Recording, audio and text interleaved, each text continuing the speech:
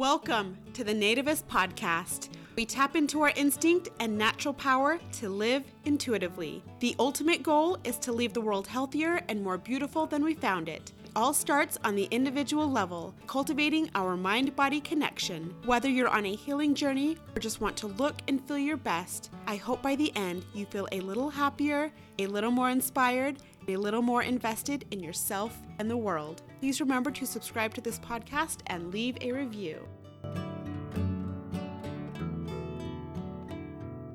Hello, everybody. Welcome to the latest episode of the Nativist Podcast. And one of our guests today is one of the coolest chicks that I know. We click on so many levels, and you will hear when we get talking, she's just a cool person and a good person. And I am so jazzed to really dig into our conversation. Paris Hodges, what's up? Oh, Whitney, you're so sweet. I love you. I wasn't expecting that intro. You are the sweetest soul. Thank you. And I align with that so much and feel so deeply the same. But thank you so much for having me on. I feel so honored. Thank you for coming on. So, will you give us a little bit of a background about you? Tell us about you. Yes, of course. Well, like husband said, I am Paris Hodges. I was born and raised in Hayward, California, which is nestled nicely right in the East Bay of the San Francisco Bay Area. Hayward is actually one of the number 4 most diverse cities in the entire nation, and I might be wrong on that. That's straight from memory, but it's somewhere up there, not like the most. Actually. And I don't know what it is about Hayward exactly, and if it's just land mass size as well that kind of lends to this. But when people are migrating into America, a lot of people come to Hayward. So I grew up, I'm a full product of my environment and was immersed constantly around individuals from totally different backgrounds. So I grew up with a really open mind and understanding that you couldn't pigeonhole every person that you met just by their looks, because there was always more behind it. And so that was reiterated to me constantly, because I grew up with so many people whose families that had migrated here, and they were either from, like, you quickly grew up knowing that you couldn't call every Latino or Latina that you met like Mexican, because you'd quickly be corrected as to exactly of their origin to which they came from, which is completely fair, and I wish everybody experience this. And I was the little white girl who grew up doing bailar folklorico, and which is Mexican dancing, and also speaking Spanish on the soccer field, and in a really unique setting here in Hayward. Grew up very much a minority my entire life. I was surrounded by people who looked nothing like me and had cultural, family traditions that were unlike mine. And our school not only taught us this, but also celebrated it, which was unique and beautiful. And that was like from kindergarten on up. So I was really lucky in that sense. I grew up an athlete. My father coached my soccer team as well as my mom, and I ran. And I knew that my ticket out was going to be through athletics, plain and simply. And so I worked my butt off in high school, unfortunately, like in a detrimental way, post high school, because leaving high school was such a change for me, and I didn't want to leave high school, to be very honest. And I went to a junior college, and my parents had told us all that the only way that we could go out of state or even like live away from home, it had to be on a full ride scholarship. So I worked my butt off in track and cross country, and I played 1 year of college soccer and ended up getting a full ride scholarship down to the University of Southern Mississippi, where I was for like 2.5 years, I believe it was. And then I transferred and finished at Idaho State, which is where like our paths kind of collided. Sadly, we never got to actually meet in real life. So I don't doubt that like at some point in time we've probably like seen each other. Had to have. Like, yeah, I'm sure. At some bar down in good old Pocatello. Yes, you know what happened at some point. Little did we know. And I wish we would have known at the time, but we're making up for lost time. Exactly, and I'm very thankful for that. Me too. And I was there in Pocatello for quite a while. I think it was 3 years. And then I knew that I always wanted to come back home after being, and I don't mean this in any sort of bad way, but I was like, yeah, I've already lived in all the armpits of America. Yes. But, no, I hold those times with like deep, deep reverence, and I'm so grateful because so many of my best friends that I still am so close with came from my time at either one of those schools, and there were such important lessons woven in to my time there. And so, yeah, now I'm back home. I've been here for probably like 10 years or something like that. I have no idea. It's been a while. Yeah. Anymore. It's been a while. And since then, I had started nail polish company, one of my best friends, which was a really fun and exciting time. We didn't know what the hell we were doing. We figured it out. Which is so impressive. Yeah, because you got into the chemistry of it. You really dug deep with no foundation. No background in it. I was a kinesiology major, and we had jokingly like talked about like we're gonna have to find a biochemist because it was like a long running joke. At one period of time, I was engaged to a Canadian hockey player, and I spent a lot of time in the Seattle airport, like on trips up to Edmonton. Yeah. And that's when I discovered Butter London Nail Polish in their flagship store at the airport. And that love of nail polish that was then reignited through that flagship is what kind of helped lead my best friend Kiri and I to start the nail polish line. And it was just a lot of like blind ambition and speaking things into existence. Good and, like, for you guys and actually doing it. Yeah. It was really weird at the time, and every time something would happen, we were like two like little girls. I would get so excited, be like, "Oh my goodness, Kiri, can you believe this? This is actually happening!" Like our first like email from like Refinery 29 wanting to feature our stuff, and then like the next email that came in like from Macy's wanting us to come in and host an in-store event for Fashions Night Out. Like it felt like we were just like writing a dream, but it was such a great time. And I was working multiple different jobs, like constantly learning and growing. It's a time that, again, I look back with deep reverence and I'm very thankful for, but it was, you know, when I was in it, I wasn't nearly as grateful for it. I don't want to say that. I definitely held myself back in so many ways. And I think because we had to be so scrappy and resourceful, because we worked at a chiropractic office together, and literally all of our paychecks or like money that we would even have coming in from people buying our nail polish was all being circulated right back in.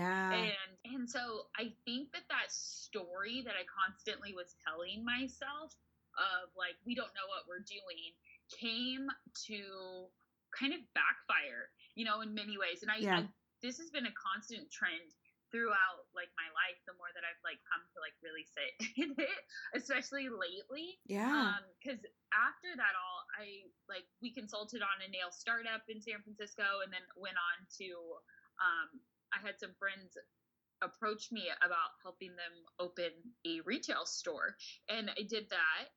And that story again was reiterated, like, we don't know what we're doing, we don't have a background in this. And I come to kind of sit and like reflect on that time period a little bit and be like, man, I wonder what more we could have been had we not been telling ourselves that we weren't worthy of it. Right, I think that that's right. like the deeper message behind it, because it's more than we don't know what we're doing. It's almost like a feeling of unworthiness. Yeah, I think is absolutely. really like, Sure. as I'm talking through it now, I'm going to that aha moment of like, oh, that's so real. But Yeah.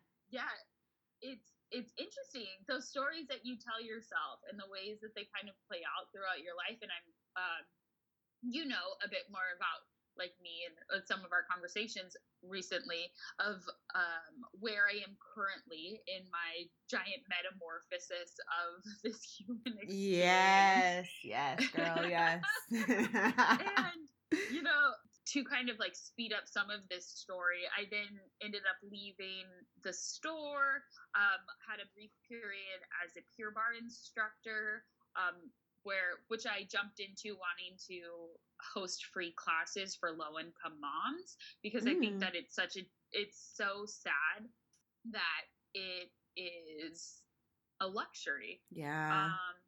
And it's such an investment to take care of yourself, which should be something that is accessible to all. To all, yes. So that's what I'm really stepping into currently. And like, I spent time in digital marketing in many capacities, and then just really 2019 was like my soul rectifying year. And God didn't just, in spirit, universe, whatever you align with, didn't just bring me to my knees. I was like steamrolled like in so many ways. Yes. I started 2019 finding out that I had the beginning stages of cervical cancer. Oh man. While I was on my way down to a conference, I ended up leaving the job that I was at after like a really long internal battle, as well as like company-wide battle a little bit, and then went over and started working in what ended up being, for me personally, a very like detrimental, unhealthy environment for me. And then I was just like so lost, and I didn't know what the hell to do next. And luckily I took a call with a clarity coach, just in this place of confusion, just because I felt so deeply at my core that I had been created to serve. And this is something that I've known since I was a child. Like, I was the little girl who on Christmas would write my letters to Santa asking for world peace, and then getting so nervous and hiding it. As well beautiful. As like, I've always just had ideas. Like, when I graduated from college and I moved home, I would literally cry myself to sleep at night, wanting to figure out what to do, but nothing feeling like it was right in my soul, in the sense that like I just wanted to do good in the world, and nothing felt like that. And I don't know if this is like my own like issues or stories around like money, but like money was never, that hunt for more money was never deeply felt in me, in that sense of like I just wanted like more. I've only ever wanted money to be able to give it away to others and like to serve others. Yeah. And so like I wanted to find a company that allowed me the ability to, that was like actually doing good in the world, and that's really hard to find. Yeah, like, honesty. It is. And I don't know if it was also like my soul like feeling deeper about like unhealthy environments too. Yeah. So, but that call with the clarity coach helped really reignite my healing and transformation process, which I've been walking on. I'd had an eating disorder for 12 years, which is like, was a blessing in many ways. And I want to be very careful in how I say that, because I'm not like encouraging like such a terrible, detrimental behavior, but it's something that I don't view with like deep shame, and can truly understand the core root of, like, for me personally, in the sense that like my need for challenge and that like chaos and like control and deeper seeking connection did help land me in so many beautiful places that I had to go in order to be where I am now, and which is like an actual, although I don't know if I'll ever be like wholly whole like in myself, but I'm such a better version of myself So I'd had an eating disorder for 12 years, and there were a lot of like beautiful gifts within that, and not trying to like, support or say like that's something people need to do. And I need, like, I'm very careful in how like I word that. For me personally, that did help, guide my way forward in so many different capacities that, I am really thankful for. And in a conversation we had before too, you had brought up like, wow, you're so disciplined. And I suddenly, I really sat in that for a while now, like, because I never considered myself disciplined, but like I was. Oh, absolutely you were. To achieve the heights that you did. All of my shit. You are such a disciplined person. Yeah. To achieve all that you did with your sports and getting to where you wanted to go with those and to be the high performer that you are now. You just listed your resume and you haven't even dug into the more recent stuff too, with the nonprofit, and you are a high performer, and that comes with discipline. That comes via discipline. Yeah. Well, I appreciate you acknowledging and calling that out, because it was kind of like a really big aha moment, because my entire life, like with the eating disorder and like my own misfunctioning around money, I guess that would be the best way for me to describe it. I would always say that I didn't have self-control.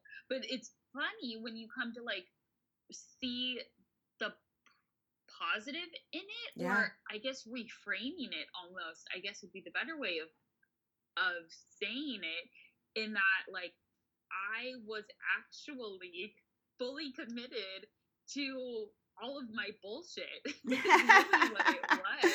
And I like, but I was also committed to that story that I didn't have discipline. It's so interesting, like when you start to see that like almost juxtaposition of those two ideas. Definitely. Like, I actually have been disciplined this entire time. And it's so like the power that holds. It's so fascinating. It really is. Really interesting. It really is. And like you said, stories, and that just ties in everything that you were talking about with stories and discipline. The stories that we tell ourselves affect how we see the world, how we move in the world, how we perceive others, how we perceive ourselves. That can broaden our horizons, restrict our horizons. That holds so much power in our stories. And you and I have talked in the past. True. Yeah. And you and I have talked in the past about the importance of leveling with yourself and being subjective with yourself and calling yourself out when you need to, because that's true self-love, when you don't let yourself exist in a self-limiting space, or don't let yourself exist and perpetuate toxic traits that you might have, or unuseful stories that you tell yourself. Point of the true self-love. The true self-love is like being aware enough to lift kind of that veil of victimization, because I think there's a lot of people, and I've done this, so I speak from personal experience. Sure, me too. You sit in that place of like empowerment, but still a victim, where you start to like see everybody else's shit, but you're not taking the big look in the mirror. Yes. And then when you like, the true self-love comes from self-inquiry and understanding, and that's the not keeping yourself in your shit, I guess, realistically. Exactly. And asking yourself, like, why? Like, why am I feeling this way from whatever this other person is projecting? Because, like, no matter what, like, we can't control anybody else. Like, even as compassionate and kind and understanding, and no matter if we can see that bigger picture of, like, this person is projecting right now, but why am I being triggered? Exactly. The bottom line, no matter what. Exactly. That is true self-love. Yes. You bring up such a beautiful point in that, and I love that, because it's also, then you're able to be safe within yourself, and that's where true healing happens, is when you feel safe. Absolutely. And that's your root chakra, and that is like your first seed. And that is, I'm learning currently so much about Kundalini, and how, as a kinesiology major, I was already aligned with understanding how interconnected the human body is, but now I've just had it like taken up level by level, of really Yes. understanding things, even like the feminine energy in your body and the like masculine energy and how interconnected those are and like where safety points are. But it's so true when you allow yourself to show up authentically within yourself, but then don't just empower yourself in disempowering ways. Like in that negative, in that victim story too. It's so vital to call yourself out on like, why are you feeling this way? Like, and not even just like calling yourself out, because I think that can create like tension and friction and allow like force people to put their walls up to that inquiry. But in self inquiry is paramount in growth, no matter what.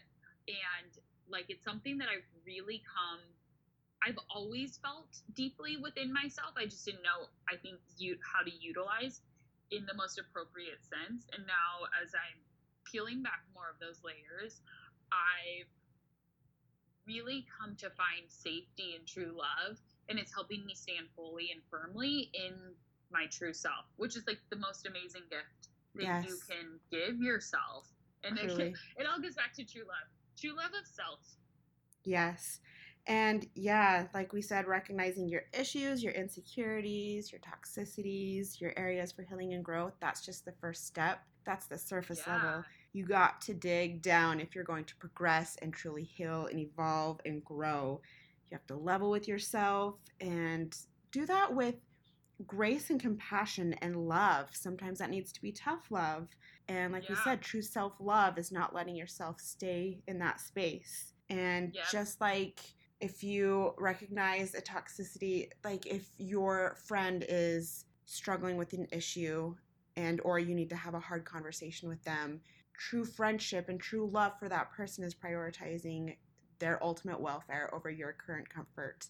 Even if it might compromise the friendship, you care more about them and know that they need to hear a certain truth because you care about them more than your current comfort. And if it feels awkward or uncomfortable for you, you care more about their well-being. I've definitely been sitting in that place a lot lately, and I know you and I had a conversation about it, about like situation that I had like had an uncomfortable conversation with a good friend of mine, and I'm finding about myself that I get uncomfortable when I see other people sitting in their shit, and I'm trying to understand why I have a difficult time allowing others. Like, I'm just like a constant, I'm a life enthusiast and an encourager. And sometimes that can be triggering to other people. I've come to realize can be triggering to other people. And my way of showing that love, unfortunately, can cause people to put their walls up, which I totally understand. I see it. Like, I understand why one would have that perspective from the way that I'm delivering my message. And I'm trying to do that deep inquiry of like, Paris, why are you so uncomfortable with this? Like, how can you show up and authentically hold space for another, like in their suffering, but then also kind of help, like, how can I trigger inquiry in somebody else, you know, to deeper ask questions, I think is like where I'm coming to realize how to be like a really good friend in those uncomfortable conversations, and hold space for them, like you said, a safe space of non-judgment. And so it's been interesting because I think, you know, that's that place of like disempowerment too, of like I'm going to point out what everybody else is doing wrong. And this is like, I've always been a fixer my entire life, which has been great. It's been great in many ways. It's allowed me and helped push me to build many businesses and then also step into different businesses and roles where I like essentially became like the COO of companies because I was like such a fixer and trying to figure out like problems. However, I know that I used it on myself in ways that weren't positively affecting my growth by needing to fix everybody else around me. And so I'm trying to learn how to frame questions appropriately to others and know when is my place to step in and when it's not. And as well as like being able to hold the mirror essentially for my friends, and from a place of love that comes to help people see the good in them. And speaking of holding a mirror, also that involves not taking it personal when people project onto you. I mean, we do our best to not intentionally trigger people, but if we do, not taking it personal, know that you're coming from love. Know that sometimes people's nerves get triggered, they get defensive, and so it's understanding that, having empathy for that, not getting upset, detaching yourself from those reactions, again, intentionally doing your best to do right by others and come from love and show your love, but understand sometimes you're going to trigger others and it's not you, it's them. And that's why it's important that when you do get triggered yourself, you focus on, why do you feel triggered? Why do I feel triggered? Why is this situation bothering me? Why is this person bothering me? And really digging into that and figuring that out and recognizing that those triggering moments are great because they help you evolve past where you are, and they can prompt healing and growth if you take responsibility and accountability of your healing and your growth. And even if you're dealt a crappy hand in life and your wounds and your trauma aren't your fault, your healing is, and it's really taking responsibility and accountability for your healing. And that can be really, really hard. To that. There's so much, yes.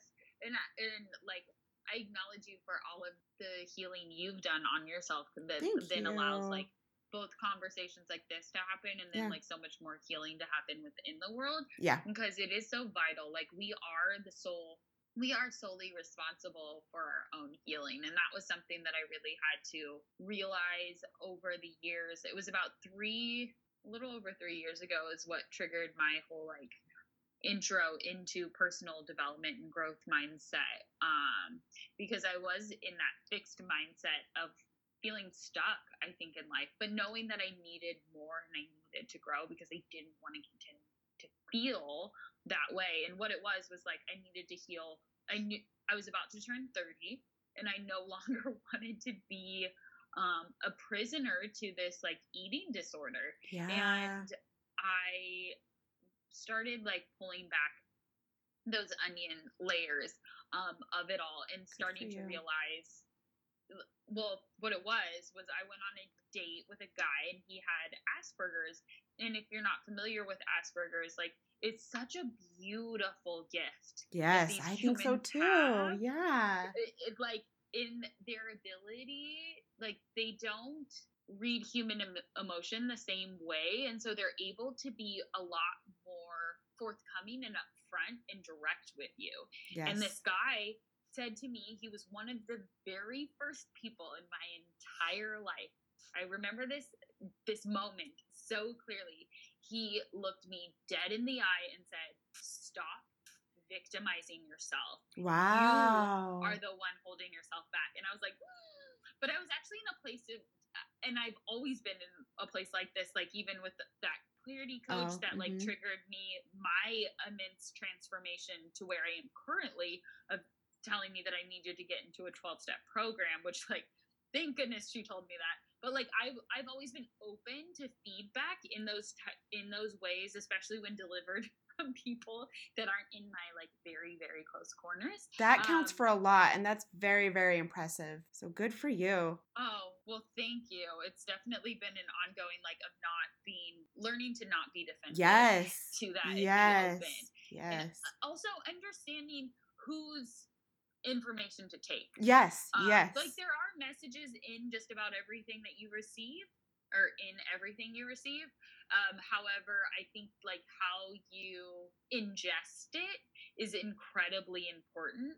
And so I've been able, over the years, through an awful lot of practice and an awful lot of failure in it, learn how to. But so he was the first person, but then not only did he deliver that message, but then he handed me my first personal development book. Wow. Which was a book by Steve Chandler, and it's called like The Story of You, or like Rewriting Your Story. It's something along those lines. I don't remember right off the top of my head, but it was a great book. And then he also gave me the book, The Subtle Art of Not Giving a Fuck. Yes. And that is also an amazing book. I highly recommend the audio version of it. It is awesome.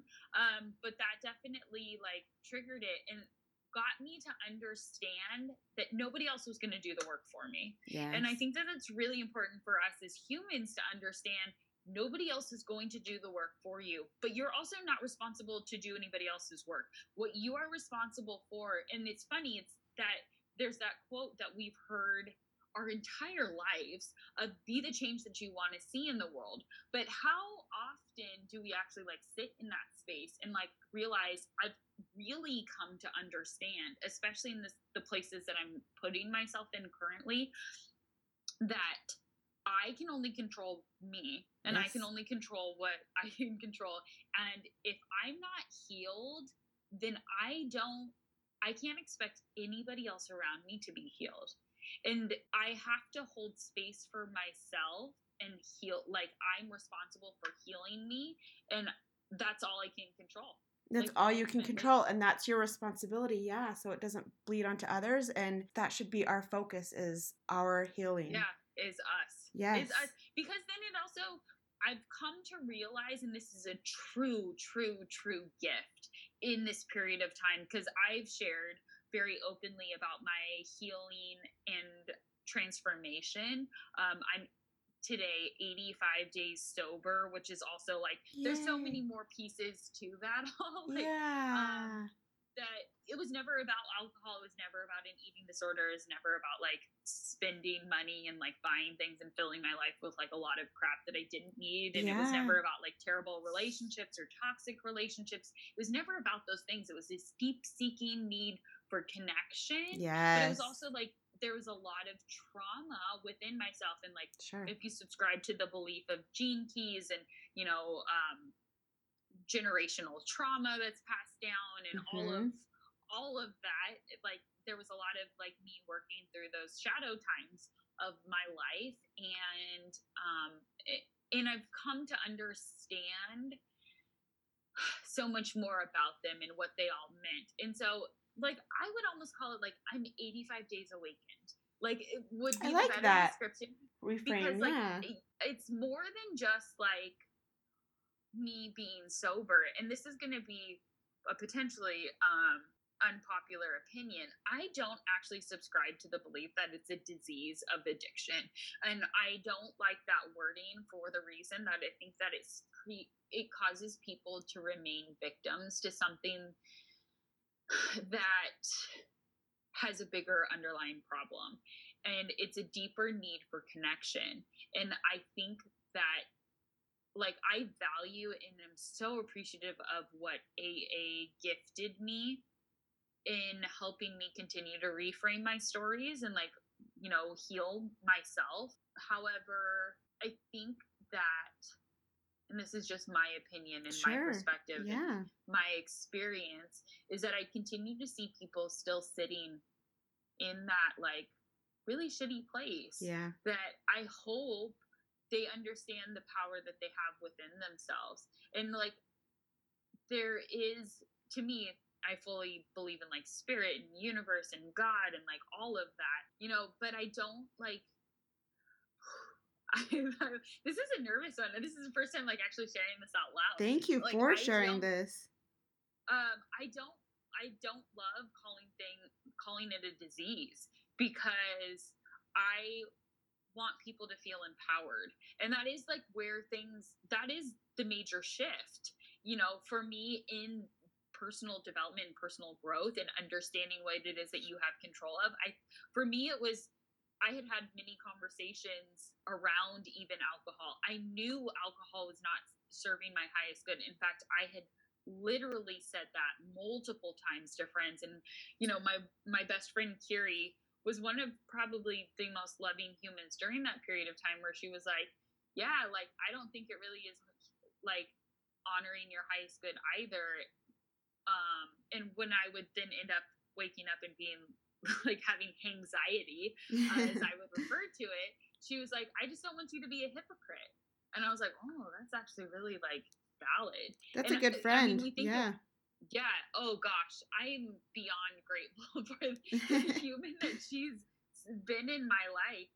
But, you know, I was in AA, like, constantly, and, you know, and I'm, again, like, very close with my the people that I've met during that period of time. My sponsor, there we go. I couldn't remember the word.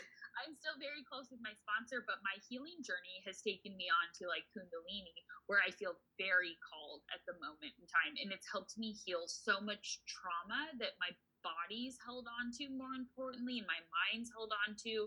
And finally, for the first time in my life, finding something where I'm able to actually meditate and like just release. Because for the longest time, and part of why I would ever like drink or like, you know, try and control my body was I always felt like I had 5 hamsters on wheels inside of my head, generating like so many ideas, which is also why I took that call with that clarity coach to be like, I have all of these ideas and I don't know which one to go, which direction to go in. I feel you. Yes.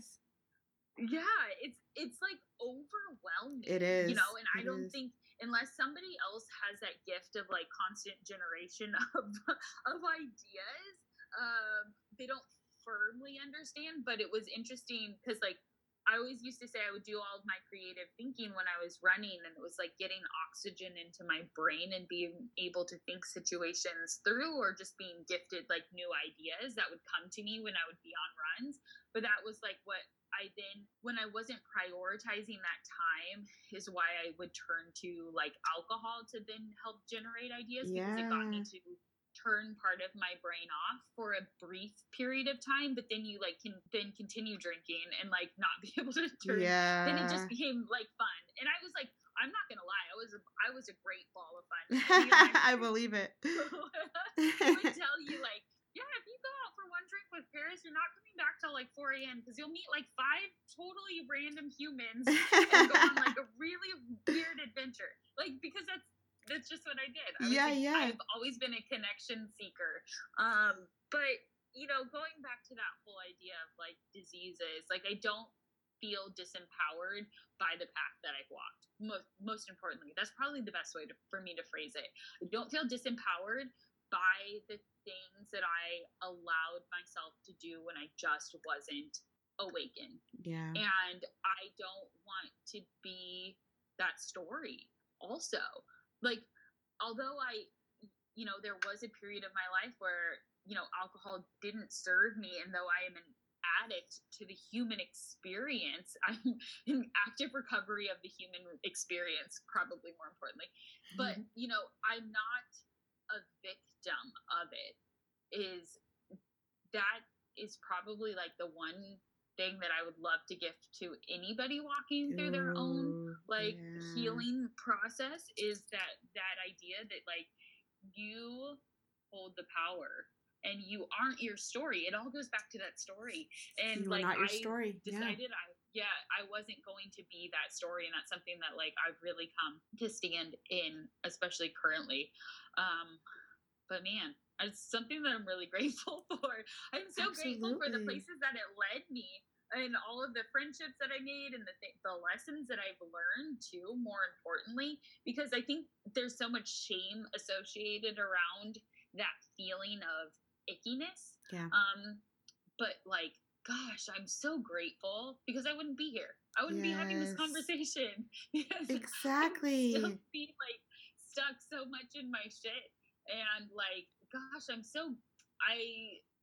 something that I've really gone back and forth about a lot lately, of like, it's a lot to take on when you know what it is that you have to become to get to the other side. Yes. And it can be overwhelming. It's like right before you're about to go hike Kilimanjaro or like Everest. It's like you're about ready to summit Everest and you're like, oh gosh, this is going to be an interesting experience.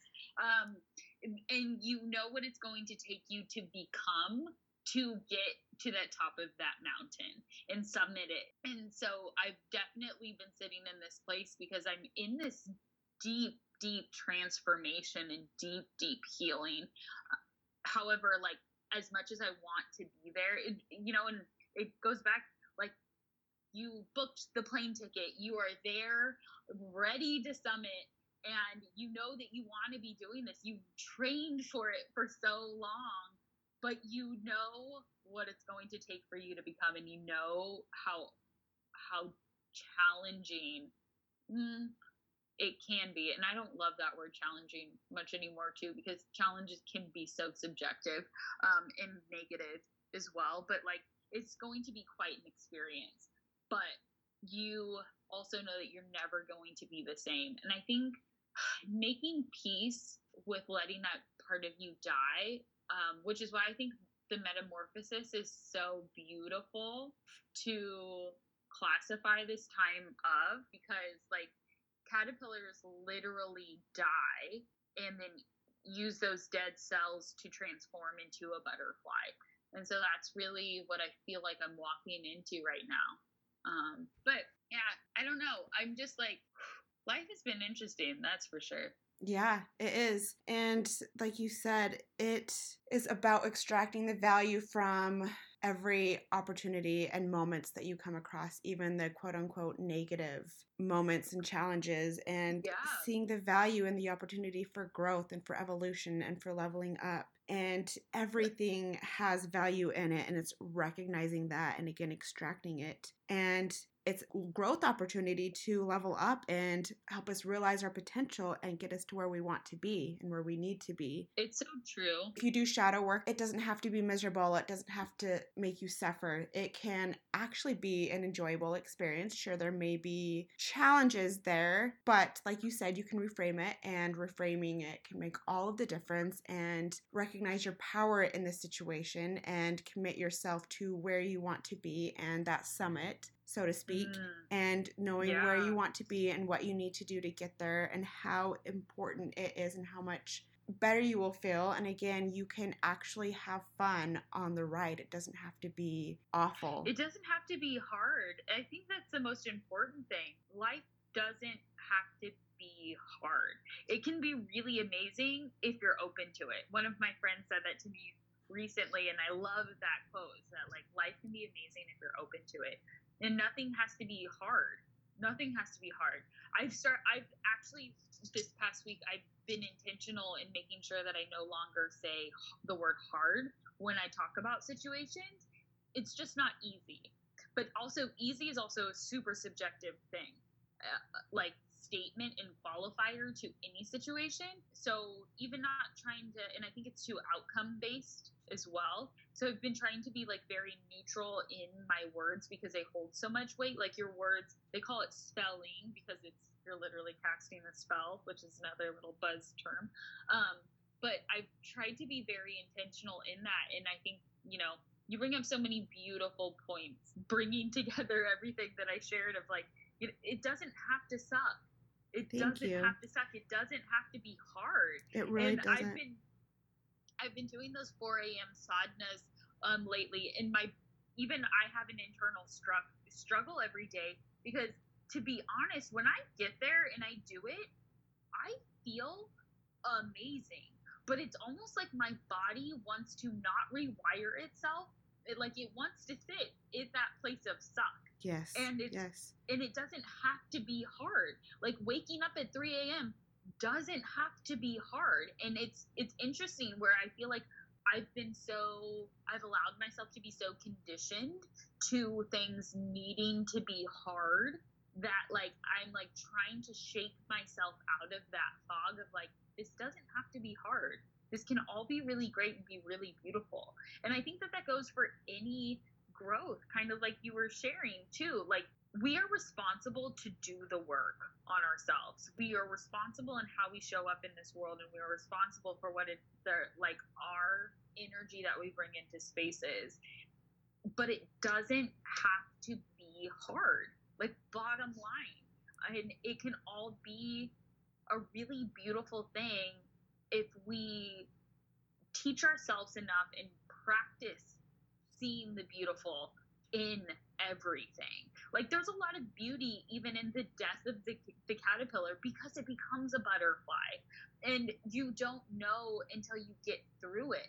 But we allow these fear-based stories to not see that metamorphosis, and that can be translated in so many different ways. If you think about it too, from that caterpillar to butterfly standpoint, if the caterpillar just sat like in its cocoon and was like, I don't want to come out of here, like, I'm too scared. I'm dying. Like, I don't know exactly what's going to happen.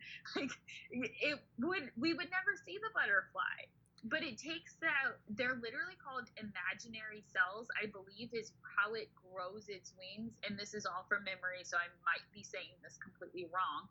But, like, so not only does a caterpillar pretty much die completely, then use those cells to become a butterfly, but then it uses these imaginary cells to have these wings that come out of its body. Like, it's so mind-blowing, but it's so, like, it's such a beautiful description of the human experience and walking through your own personal awakening, because, like, you have to get out of your fear-based stories, because if we don't, then we don't get to the other side. We don't get to summit Everest. We don't get to become a butterfly. Like, we don't see the pot of gold at the end of the rainbow, because we're telling ourselves all the reasons why it's hard, why it's challenging, why you have to struggle.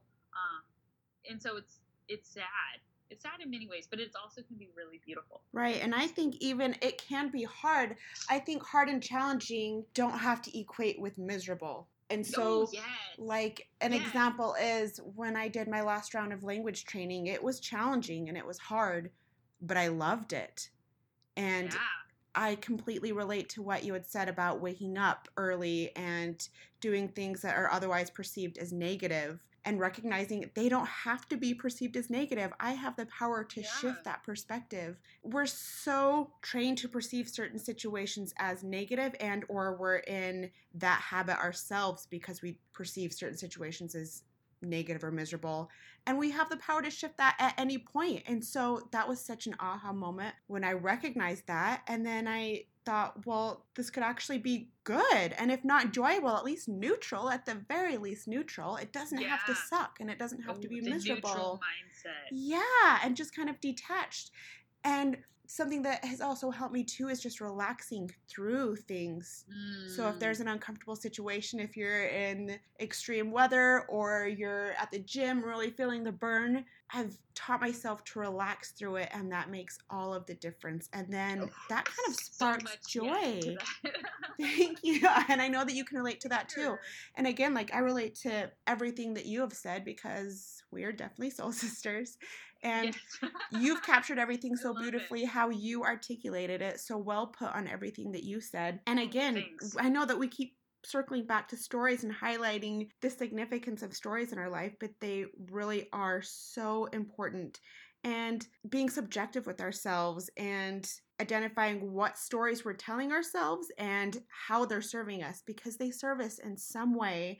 That's why we have them, and we need to decide whether they're serving our soul or our ego and differentiate between those two. And like you and I have talked about in the past, and like you had said, how open you are to feedback, and that's beautiful and that's powerful and that's essential, because sometimes we need to enlist trusted others' help to help us see ourselves objectively and see our blind spots and where we can heal and grow, and maybe where we're exercising toxic traits and toxicity and ways that we can evolve. And like you said, sometimes you have to recognize the source from where you're receiving that feedback. And sure, receive it. It doesn't mean that you necessarily have to use it to adjust your behavior or make any changes, but at least sit with it, receive it, see it for what it is, and then act accordingly. If it resonates with you, if you feel like you trust that source, maybe move forward with it. But I am in admiration of you and your openness to feedback, because that can be really hard. It can be very, very hard. And it can definitely be difficult. It's definitely, it can be. And I think this goes back to, like, it also doesn't have to be miserable. It doesn't. But it's also, you need to understand how you're being experienced by other people. I had this conversation actually this morning with my Kundalini teacher, and we were talking about, like, the importance of understanding how people experience you. And again, it goes, interweaving this all into understanding how, doing the self-inquiry as well, to your physical response, as well as like, I wonder why this is showing up for me. And then also like understanding where another person is too, in their own growth and their own journey and their walk, to why they're like, I think the statement of, I can understand why you would perceive something like that is so important. It needs to be like trained to us from childhood. I really like that. Yeah. Because it also allows somebody else to feel heard and understood, as well as then gives you space to do the self-inquiry. Like that, you have to. Like if you think that you are aligned to growth in any way, shape, or form, you have to understand that you need to be open to feedback. But I think the proper training though of delivery, and it's something that I'm still actively working on, like I am not perfect in this at all, is, you know, delivering feedback appropriately, and then also ingesting it, you know, doing the self-inquiry, trying to sit and meditate on things too is really important. Like everything doesn't have to be a knee-jerk reaction. You can take a second to, like you said, breathe into spaces. I love that so much. I've been doing this a lot lately, of like getting myself to just like breathe. Breath work. Like, it's so important. Like it's really something that I deeply wish that I had understood. Like I understood it at different points of my life without actually truly understanding it. Yes. But now as I'm coming to like piece it all together and see the power that it holds, like even for me, like not allowing myself to get rushed, or like, you know, people like speed places and they're like rush, but I'll take a second to be like, yes, so important. It is, like, and it's one of those things where you're like, yeah, I know it's important, and you know, typically we hear all growing up and through our lives how important it is. Yeah, we know it on some level, but do we know it?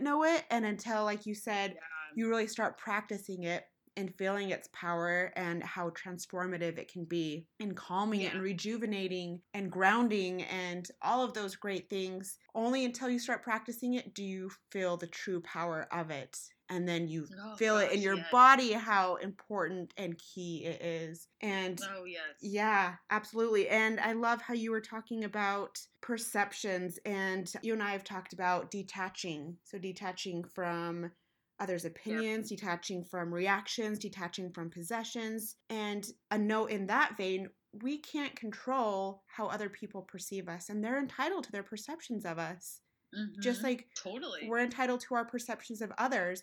Hopefully they're doing the work too, and they're digging down and they're self-reflecting and they're exercising empathy towards us, towards themselves. Sure. But when it comes down to it, we can't control how other people are taking us in. It's helpful for us to be aware of it, and we don't get to decide whether or not that's valid, because that's their perception, that's their control. Our control is what we do with it and how we move forward from that. Yeah. And you nailed it. You totally nailed it. Thank you. Beautifully spoken.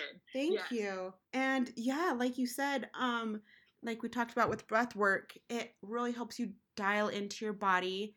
And that's my favorite way to tune in, see how different situations are showing up in my body, whether they're stressful or not, and just really syncing with my body and seeing if I'm feeling any stress or tension in my shoulders, if I'm feeling like my pulse is quickening, if I'm feeling good, if I'm feeling calm, and then I can adjust accordingly. And I've really tried to focus lately on being present and in the moment. That can be challenging, but I feel like breath work really helps me. And you had suggested that really great idea of doing a bathroom breath work challenge, and I love that.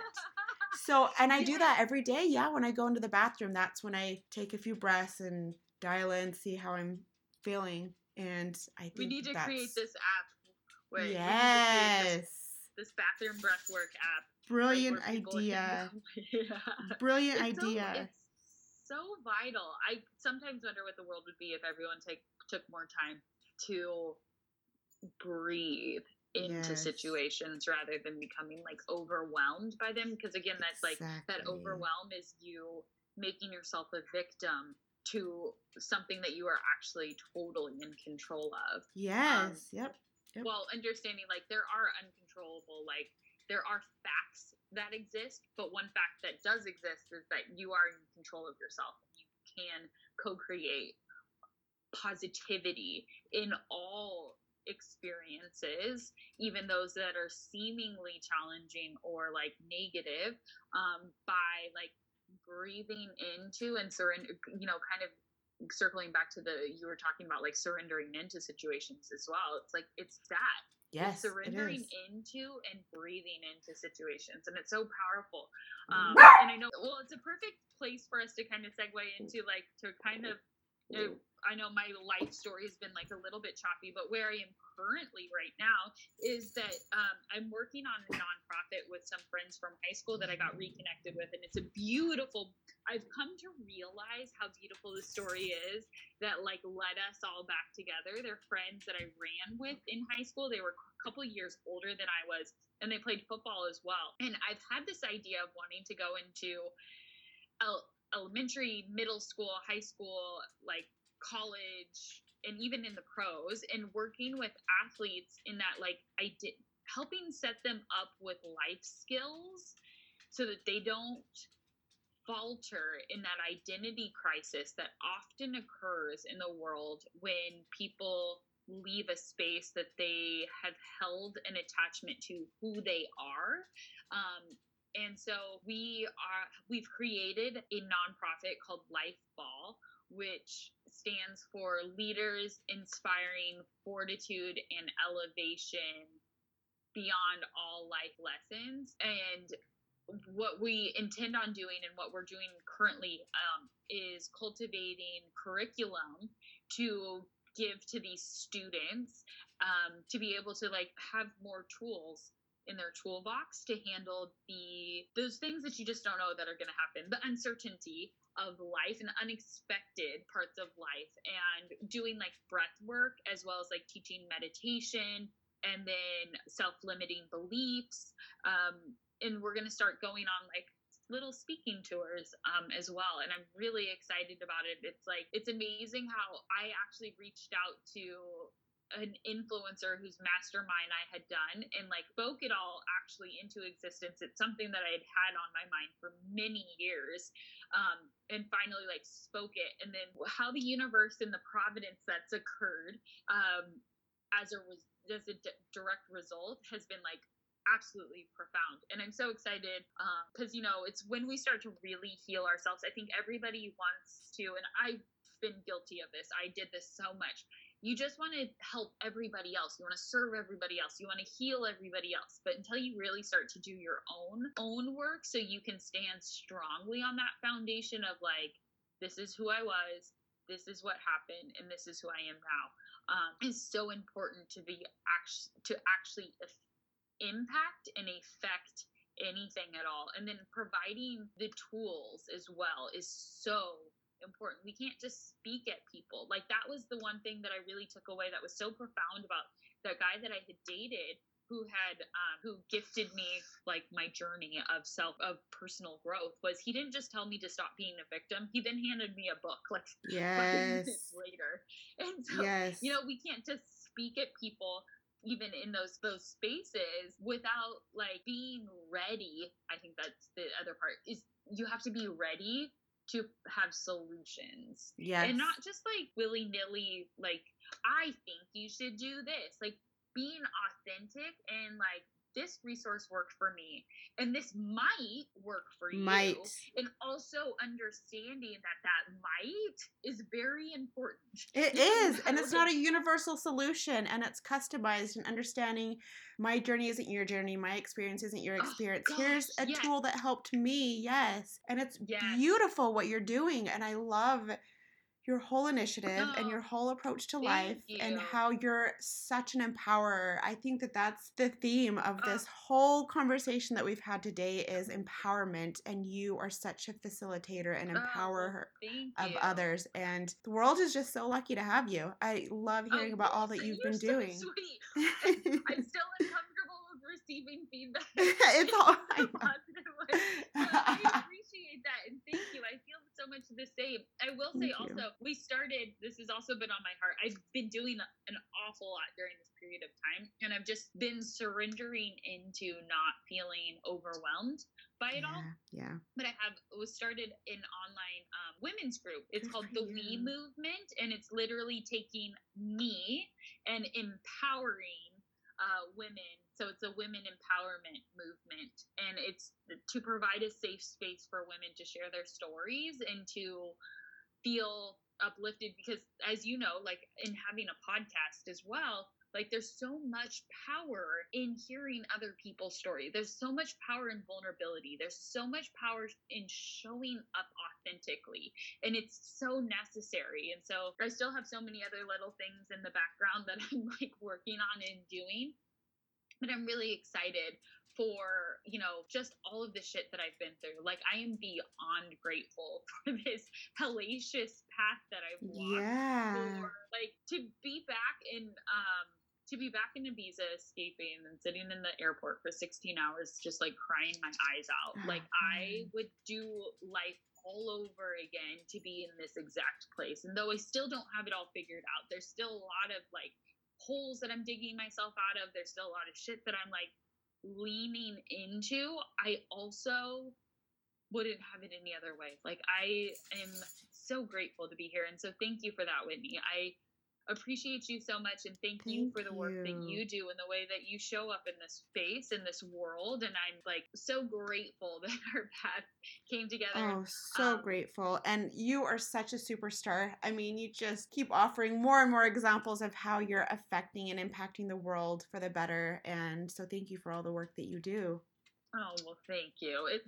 It seems like nothing. Like, there's still like big dreams. There's so big dreams. I want to do more. There's that place of, I guess, I think what it is, and this is just coming to my mind, like, I'm still so uncomfortable with watching other people sit in their shit. Yes. I feel so called to serve, to help. And not in like, in a like, I need to fix everyone. It's like, it's come from a place of love. Yeah, you come from a place of love. Oh gosh, yeah. And that's very important. I don't love watching everybody suffer. No. Especially when we don't have to. Exactly. Like, that's the most, like, we do have tools that are free. Yes. Like, that's the other thing. These tools are actually free. Yes. Like, you doing breath work is free. You learning how to move your body is free. You like sitting down and becoming a better version of you is free. Like, you have that power. It's so accessible. Yes. And it's with you at all times. You can tap into that reserve at any time. Yeah.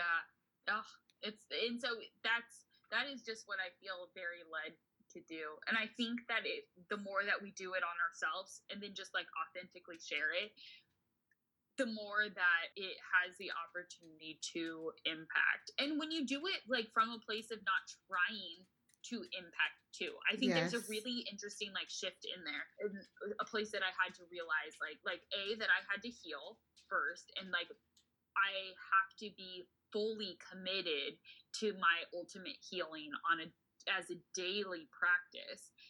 Is the only way that I can show up and hold space for others to do the same, and invite others to do the same. Yes. Really invite. I like that. Yep. Yeah. Well, thank you for sharing everything that you've shared with us. You are just a phenomenal human being. I'm so honored to know you. I'm so happy that you came on, shared your wisdom, your insights, experiences. Thank you. And will you tell people where they can find you, please? Yes, of course. People can find me on my Instagram account, which is at Paris, Parris, Hodges. And people can also reach out to me on Facebook. I'm more than happy to be a soundboard for anybody walking through any sort of addiction to the human experience in any way, shape, or form. Or if anybody has like ideas, like always here to help. If anybody just wants to give me a whole bunch of money, that also works. Like always, yes. Breathing that into existence. I like it. But no, like I am more than happy to be of service to anybody that feels that they just need somebody to listen or don't know how to find resources in their area. I've had many friends reach out and like ask how to start at AA or like any of their accompanying facilities, or, you know, like CODA or NA. Yeah. Just, I'm more than happy to help anybody. So Awesome. Well, that's thank where people you. can Thank find you for me. that. And I will include her handles in the show notes. And thank you, everybody. Thanks for listening. Please remember to subscribe to this podcast and leave a review.